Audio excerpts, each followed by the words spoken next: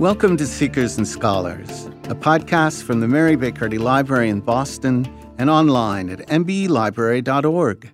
I'm Jonathan Eder, host of Seekers and Scholars.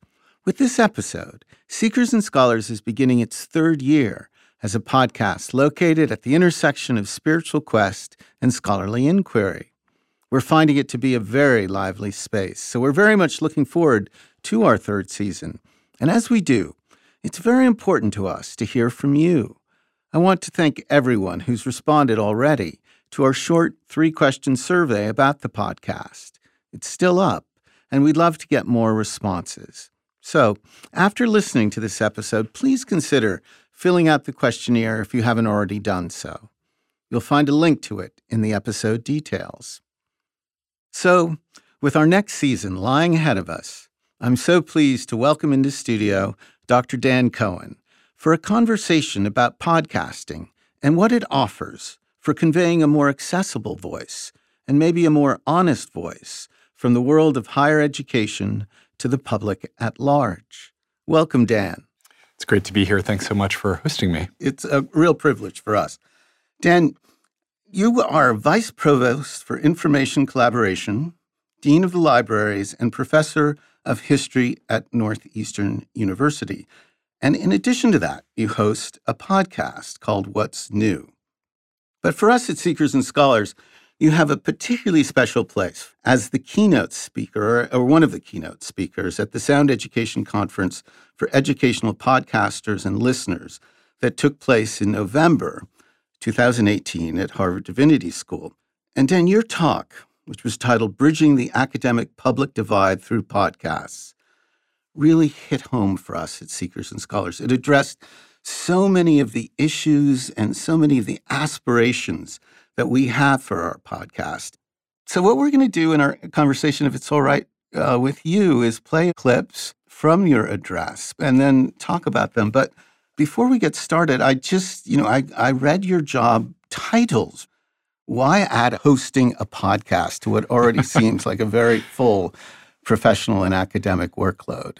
Right. Well, I have always been interested in finding additional media in which to express what I'm doing, what my colleagues are doing. And when I returned to academia from 4 years working at a nonprofit, the Digital Public Library of America, which synthesized and brought together the collections of America's collections, libraries, archives, museums, historic sites, I really felt it was important to express anew what was happening within the academy, because I've always been impressed and surprised by the sheer variety of ideas that are explored and communicated to students and ideally also communicated to the public. And I think it's that last part that has been weaker than it probably should be in the recent years or decades, where academia seems to have, I think, drifted apart from the public. And you can see that from a lot of the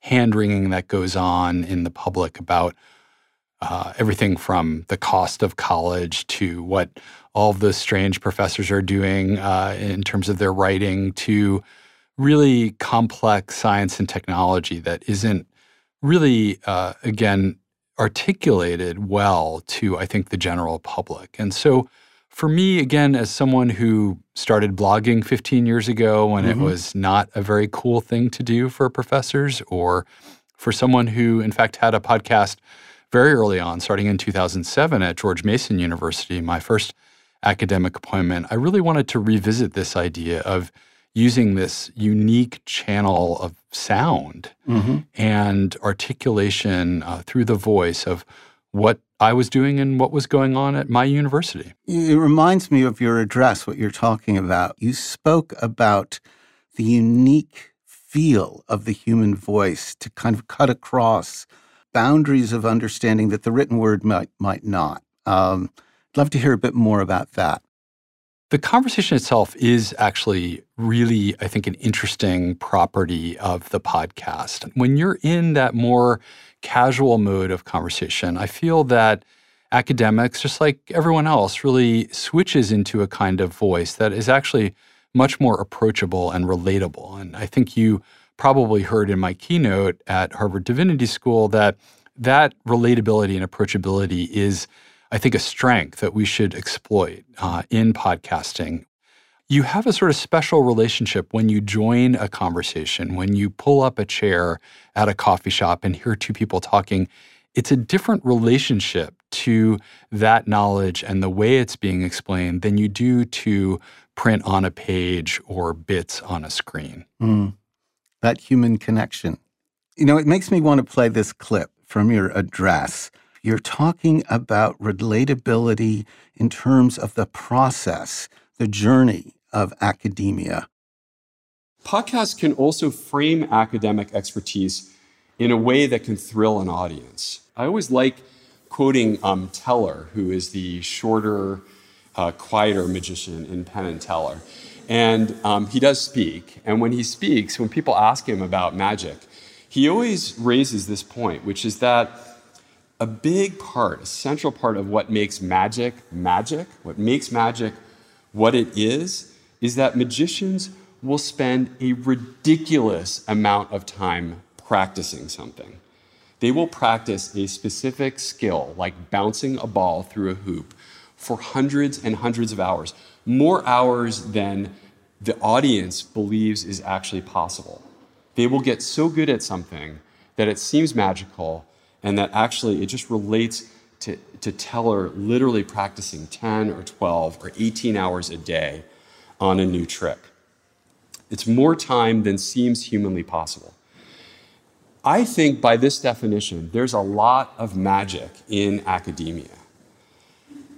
Our colleagues spend years and even decades decoding ancient papyri, trying to solve fantastically complex mathematical theorems, or tracking down the smallest bits of evidence in the archive, or assembling the largest data sets known to man.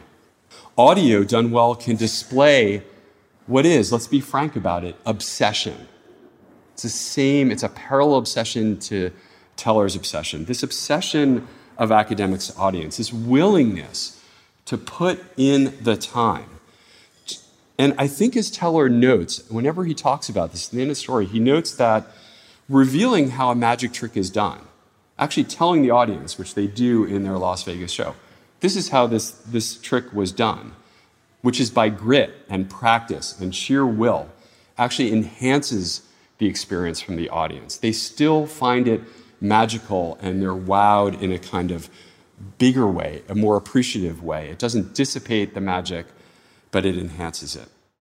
It makes me want to ask, do you see a correlation between academic discipline and spiritual discipline, that those worlds come together? Right. Well, as a Victorianist, of course, right. I mean, remember that people used to go to college to pick up theology and in many different traditions, right? That's what learning was for, right? It had an emphasis around religious practice and training to be clergy, right? And so it's really only relatively recent in our history of the last 150 years where we've had this separation of the spiritual realm and the secular realm within academia. And we still have many of the same structures, whether it's, the lecture/sermon or exegesis, right? The close reading of texts that occurs in theological studies, but also occurs in every English department in the United States.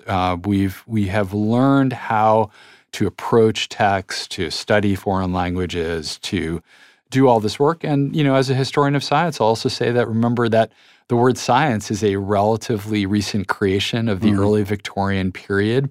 It was called natural philosophy or natural theology before 1840. There are very deep lines of connections between these realms, and I think there's still quite a bit to be learned between those realms. Another important moment I thought in your keynote address was about this concept of getting beyond the mind to the heart.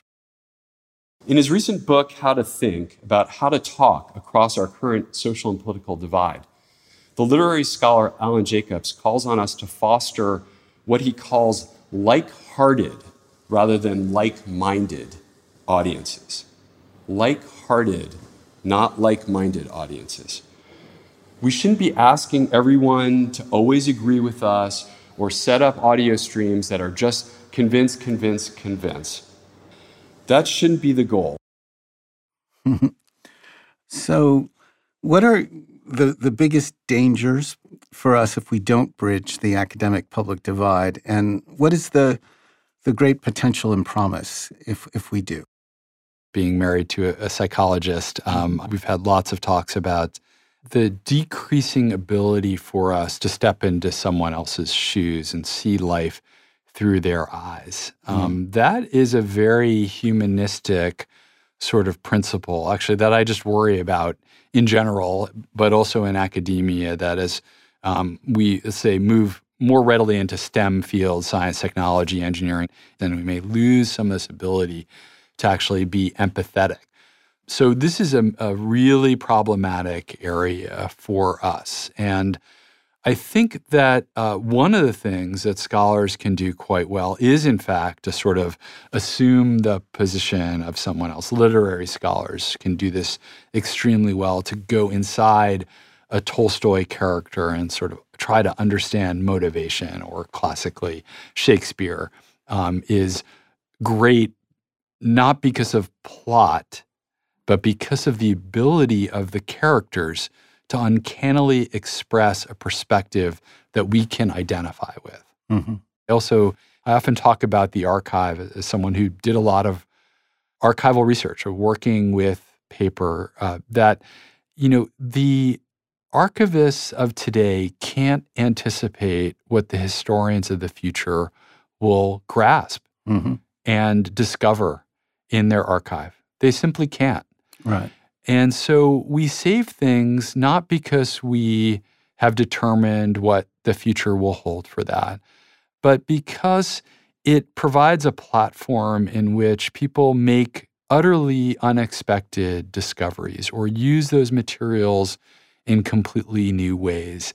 And that is of tremendous value to society, because it is almost like this hidden gem that we just don't discover for, again, decades or maybe even centuries, that then will come back and have value. And I think we need a space in our society, we need a space in our libraries and cultural heritage institutions to reserve those gems and to make them available in the future. And I think if we let the skepticism and the kind of oppositionality and the lack of empathy triumph, then I think as a society, maybe not now, but soon, we will be impoverished by this disconnect. So you are a neighbor to us here at the Mary Baker Eddy Library, but what kind of divide do you think exists between what we're about here and what people are thinking about it at Northeastern, and what could we do, to close that separation more, so that there's a better understanding? Sure. Yeah. Well, look, I think actually we have a lot of the same commitments, right? We have commitments to knowledge and to society. I think we have a depth of care at both of our institutions for the neighborhoods around us and around the world. It sounds trite, but it's worth saying that actually those are values that we hold in common, and we pursue them through different means. But, in the period I studied in the 19th century, when, in 1848, there were multiple revolutions across the continent of Europe. There was the horrors of the Industrial Revolution and inequality that rivals or indeed exceeds the inequality we see in today's societies. In those cases, there were always ecumenical connections between religious institutions, between religious institutions and institutions of higher learning, which indeed did get secularized slowly during the 19th century, but maintained a sort of, again, common spirit of pursuit. There were academics who went out and taught factory workers about science, and there were clergymen who taught about theology in those very same workers' institutions. there are ways that we can make commitments together. I do think through a kind of humanistic spirit, there is still a tight, if latent, connection between our institutions. And indeed, we're lucky to be here in Boston, which I know people from outside of Boston get annoyed when we say that there are 75 institutions of higher learning and many schools of theology actually scattered across the Boston area. It is perhaps annoyingly a center of learning and an important one, but one that probably, again, needs to flip itself outward once again to the Boston area, to our communities, to New England, to the United States, and to the world. And I think there are plenty of things that we can do together to make that kind of outreach. Well, it's been great talking with you, Dan. We got to know each other initially at the Sound Education Conference for Educational Podcasters and Listeners at Harvard Divinity School, and I think I would be remiss if I didn't do a little bit of a shout out to the host of that event, which was the Ministry of Ideas podcast that's led and hosted by Zachary Davis that made all of that possible. But what it makes me wonder about is just your thoughts on how people in the 21st century, in sort of the advanced industrial world, how do they want to talk about spirituality and religion? You know, the United States is an unusual spiritual place. Yeah. One of my mentors, John Butler, the great historian of American religion, always said, if you want to grasp America, go to New York City, get off the bus or train, go get a Yellow Pages in a phone booth. This was some time ago when we had both Yellow Pages and phone booths, and turn to the section on religion. Right, wow. And just thumb through it for New York City. And of course, John wrote a great book about religion in Gotham and noted that it is of all varieties and it is rich and deep. It includes some, what I guess we would call secular spirituality and New Age kinds of things, as well as the oldest kinds of religion in all of their forms. We live in a sort of vibrant country for spirituality that sort of constantly renews itself. And whether we call it religion or spirituality, there are very deep currents in the U.S. that are not in some other places on earth. For me, there are great opportunities for ecumenical and cross-religious conversation. And that interreligious dialogue, I think, is really quite important, as well as dialogues with those who are spiritual and those who aren't, who often do have many of the same very humanistic principles, but might articulate them and pursue them in different ways. So I think we all could use a little bit more humanity in our world. I think emphasizing that in whatever religion or non-religion you choose in your life is important, and to seek out those connections at whatever level and through whichever media are most comfortable to you seems like a good idea. Well, it does to us at Seekers and Scholars. I think that's a little bit of our anthem. So thank you for expressing it so beautifully. Thanks so much, Dan. It's been great having you. It's been wonderful being here. Thanks so much.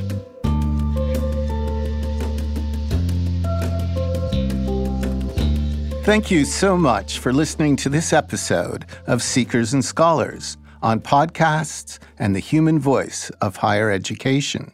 Our guest was Dr. Dan Cohen of Northeastern University and host of the podcast, What's New? Just a reminder about our short 3-question survey about Seekers and Scholars. It's been very helpful to us to get responses to it. If you haven't already filled it out, please consider doing so. You can find the link in the episode details. Please join us for our next episode when we explore the fertile religious landscape of Boston in the late 19th century. Our discussion will look at cultural and spiritual crises and contests in Boston at this time, and what Mary Baker Eddy encountered in shepherding a new religious movement during a period of profound transformation in the city. Our guest is Dr. Peggy Bendroth, Executive Director of the Congregational Library and Archives in Boston, and author of Fundamentalists in the City, Conflict and Division in Boston's Churches, 1885 to 1950. I'm Jonathan Eder. Thank you for listening to Seekers and Scholars.